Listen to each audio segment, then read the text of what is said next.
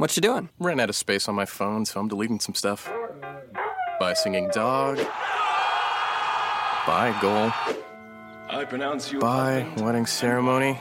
Stop. At Metro PCS, you get 2 free phones with twice as much memory. Really? Don't say bye to your memories. Switch to Metro PCS and get 2 free LG K20 Plus phones with 32 gigs when you switch 2 lines. Metro PCS. Wireless. Figured out. Coverage not available in some areas. Sales tax not included in phone price. Excludes numbers on the T-Mobile network. See store for details and terms and conditions.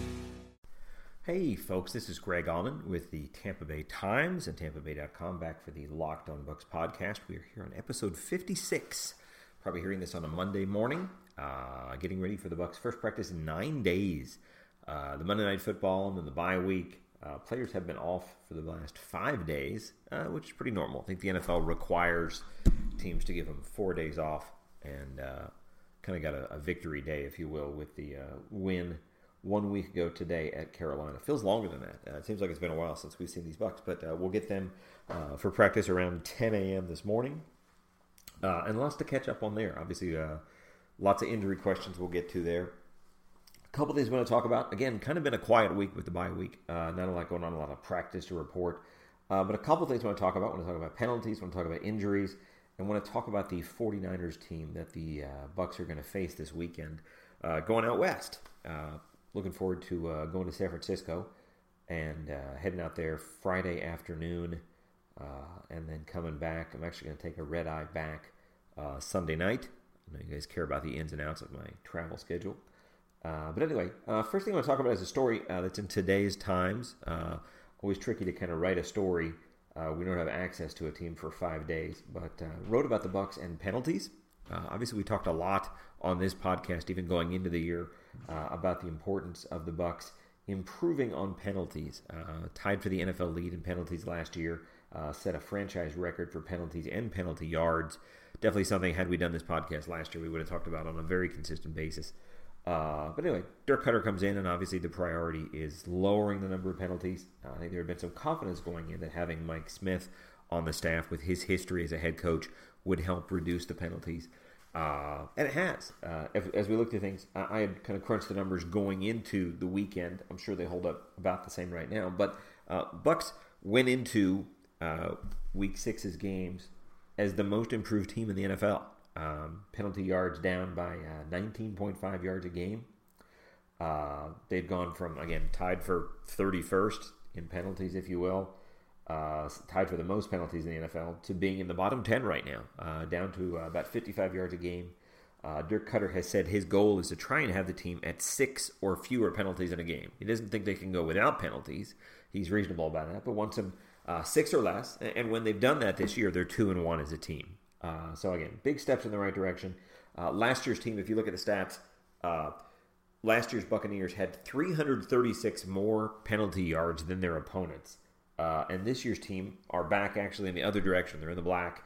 They have 45 fewer penalty yards than their opponents do. So if you prorate that for a full season, it's going to work out to 30 yards a game better. So you think about that, 30 yards, it's hard when you split it over 12 possessions. But if you think about just the net result of that, that's the difference between a punt and a field goal. That's the difference between a field goal and a touchdown. So it probably directly translates to points as you go here. A couple areas where they're doing especially well is on defense.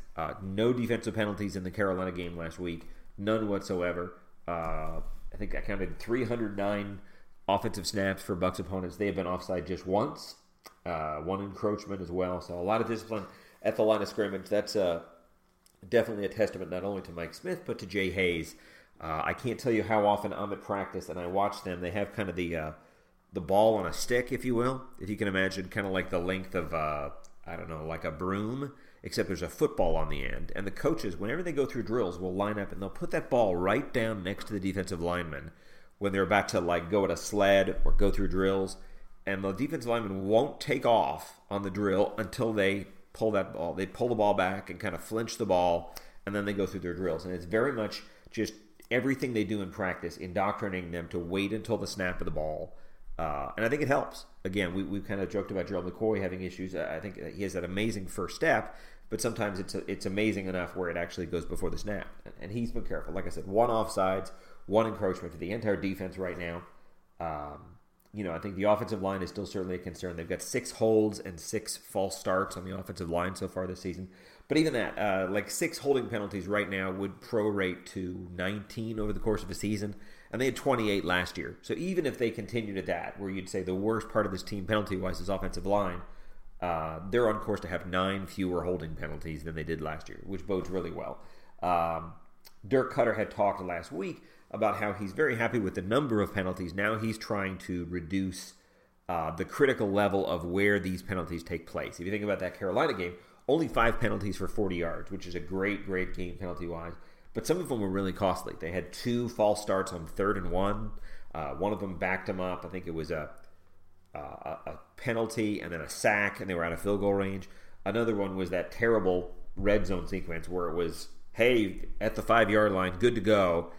False start, now they're on the 10. Delay of game, now they're on the 15.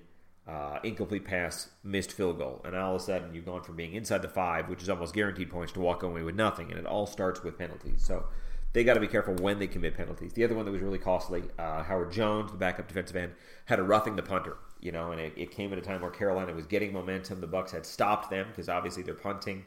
And instead, it's a first down with a roughing the punter penalty. And 2 plays later, Carolina has a touchdown and a 14-6 lead. So, again, major progress in how many penalties, now just looking for progress in when those penalties take place and making sure they aren't happening at crucial, pivotal, point-costing times in the game. You guys are probably curious about injuries and who's coming back in the injury front. The Bucs will go again around 10:15 this morning. They'll be back practicing. So if you follow me on Twitter, at Greg Auman, I'll have updates there probably around 10:45 or so.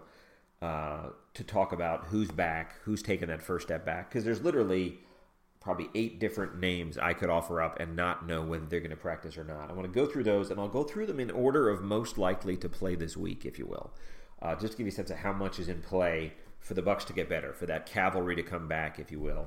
I'll start with the 2 guys who are on the PUP list, that's the physically unable to perform list, have not practiced since the start of training camp. So if they practice today, it would be, for both of them, the first time since at least March. Those 2 are J.R. Sweezy, the left guard, and Louis Murphy, the receiver. Sweezy has a back issue. We legitimately have no idea how bad that back is. Sweezy is not a regular at practice. They don't have him out on the field. I'm sure he's around One Buc Place and rehabbing. All we know is that he's had a lingering back issue with a herniated disc, had been to see a specialist in California. So again, could be back today, could be practicing, could be in great shape, pushing Kevin Pamphil for the starting left guard job. He hasn't practiced since he's been with the Buccaneers, so I think physically it's going to take a little bit of adjustment for him to get back on the field. The way the PUP list works is that starting this week, which is week 7, the Bucs have 3 weeks for them to decide what they're going to do with those 2 players on the PUP list. They can activate them this week, they can play, or they can practice them and use them as a roster exemption, kind of have 55 on their roster, if they will, and keep that exemption for up to 3 weeks. At the end of week 9, they have to make a decision whether to add them to the roster or throw them on IR or cut them, but you can't use that exemption more than week 9. So this is a 3-week process for J.R. Sweezy. I would be very surprised if we see him out there today to begin with, and if we do, he's just getting himself back into football shape. And even if you've worked out, even if you've been really good about staying in condition, which is hard to do with a back injury, I think there's going to be a transition for him. So even though he's allowed to be back today, I don't have a lot of high expectations for how quickly he'll be back. And it could be one of those deals where he's not back at all. We don't know where it is. It's a back. It's a very serious injury. So we'll see. We'll have a better sense of things today. There could be good news with him today. There could be no news at all. Louis Murphy, coming off of an ACL injury. I talked to him briefly last week. He's very excited about just having the opportunity to get back in the practice field. I don't know how strong he is, how well he's been able to test the knee. Louis is a guy that's out of practice every day, out there with trainers, kind of taking throws. I don't see him doing a lot of lateral cuts, which are the biggest thing you have to test with an ACL. You'll see him jogging, you'll see him running. But again, this is a big step for him just being able to come back to practice. Bucs have receivers on roster already. How much they need Louis Murphy kind of remains to be seen. They only dressed 4 against the Panthers because Cecil Shorts was injured, and they wound up cutting Jeremy Butler, who is now with the Jets.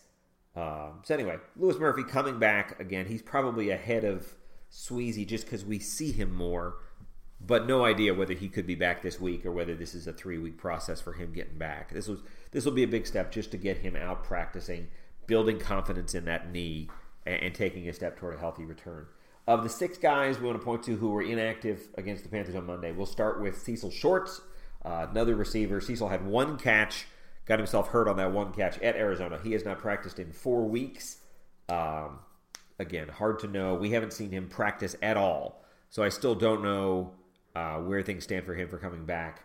But the fact that they had initially signed Jeremy Butler to the roster last week made me think they had no reason to expect Shorts back last week. So I'm kind of cautious in saying he could come back this week. He probably seems the most injured of the whole gang that's been out since Arizona. Next on the list, I would say, is Clinton McDonald. Clinton had missed the end of the previous home game, the Denver game, with what he said were full-body cramps, and then midway through that week, had all the rain with practice, hurt his hamstring in the middle of the week, kind of injured his hamstring during the week, did not play at Carolina. So hamstrings, we don't know, but there haven't been a lot of quick recoveries from hamstring injuries. So I don't know that I expect Clinton McDonald back this week. If the 4 days not practicing before Carolina and the 9 days after, that's enough. It will be more than 2 weeks after his hamstring injury before he has to play, so it's possible, but just seems unlikely. Luke Stocker would be next on the list. Luke Stocker, tight end, probably their best blocking tight end, has been out with an ankle injury. Again, 4 weeks out with the ankle injury.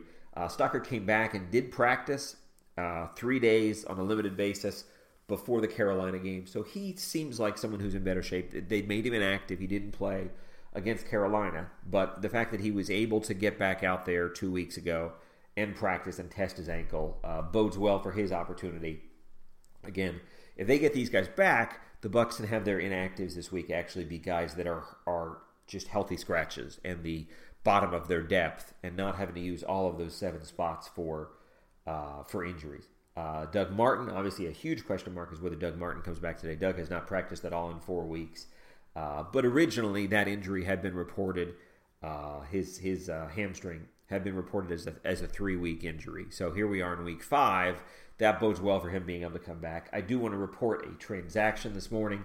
Russell Hansborough, the undrafted rookie from Missouri who got called up at the last minute, had that wild week before Carolina. We went from not being on the roster to getting a phone call, being on the practice squad, and being promoted and being on the field for the opening kickoff. Anyway, he's back off the team right now. I think he'll be back in the practice squad tomorrow on Tuesday, but they did waive him today. That could bode well for Doug Martin, or it could mean they want to bring in a more experienced running back. We don't know what that means yet because we don't know the other half of that transaction. But by tomorrow, by the Tuesday podcast, we should know better. Not only what that move means, but what Doug Martin has been able to do.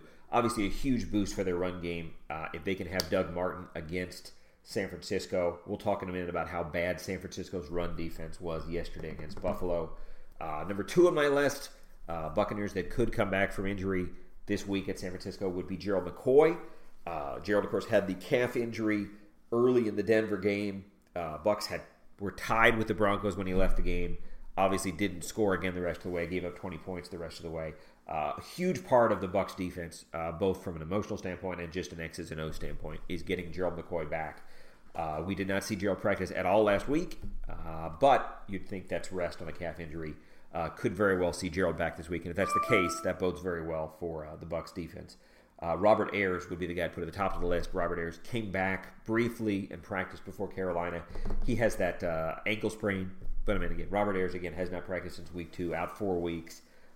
That would be a huge boost for their pass rush to get back the guy they gave $7 million a year to, made their priority in addressing the pass rush this offseason, bringing him in as a free agent. He's got to get back on track. Had 1 sack in the opener. Still has 10 games, 11 games left.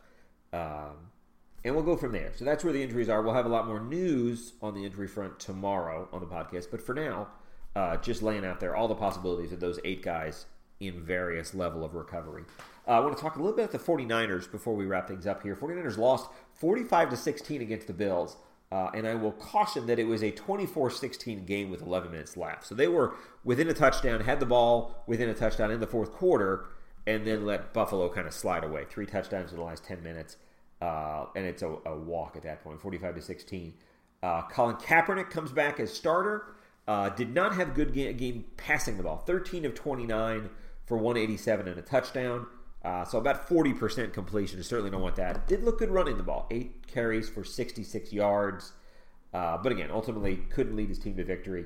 I suppose we don't even know completely yet whether he's back as the starter. I would think so, but we'll find out. That would be his first time at home as the starter, kind of in this post-national anthem era for him, with the protest and everything like that.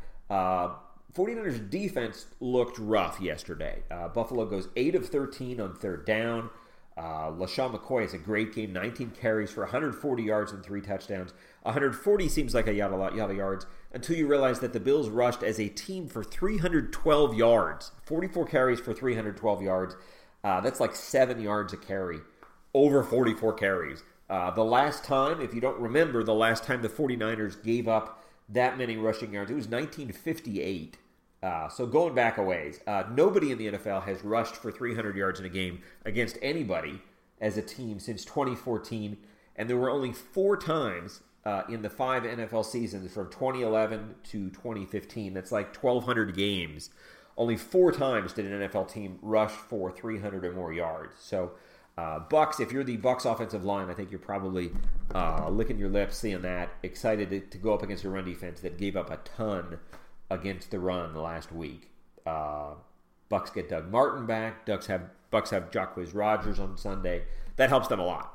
Those two, in terms of them wanting to assert themselves, establish the run, that's a good recipe for them getting out ahead. On the road, you want to control the game, shorten the game, take the ball out of Jameis Winston's hands a little bit so he has maybe 30 passes instead of 45. So lots to talk about this week. Tomorrow will be a very newsy podcast compared to what we've had for the last week or so, but this will wrap things up.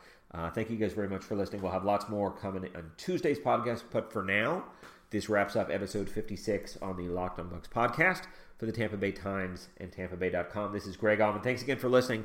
We'll be back with lots of news tomorrow. What you doing? Ran out of space on my phone, so I'm deleting some stuff. By singing dog. By goal. I pronounce you. By wedding ceremony. Stop. At Metro PCS, you get 2 free phones with twice as much memory. Really? Don't say bye to your memories. Switch to Metro PCS and get 2 free LG K20 Plus phones with 32 gigs when you switch 2 lines. Metro PCS. Wireless. Figured out. Coverage not available in some areas. Sales tax not included in phone price. Excludes numbers on the T-Mobile network. See store for details and terms and conditions.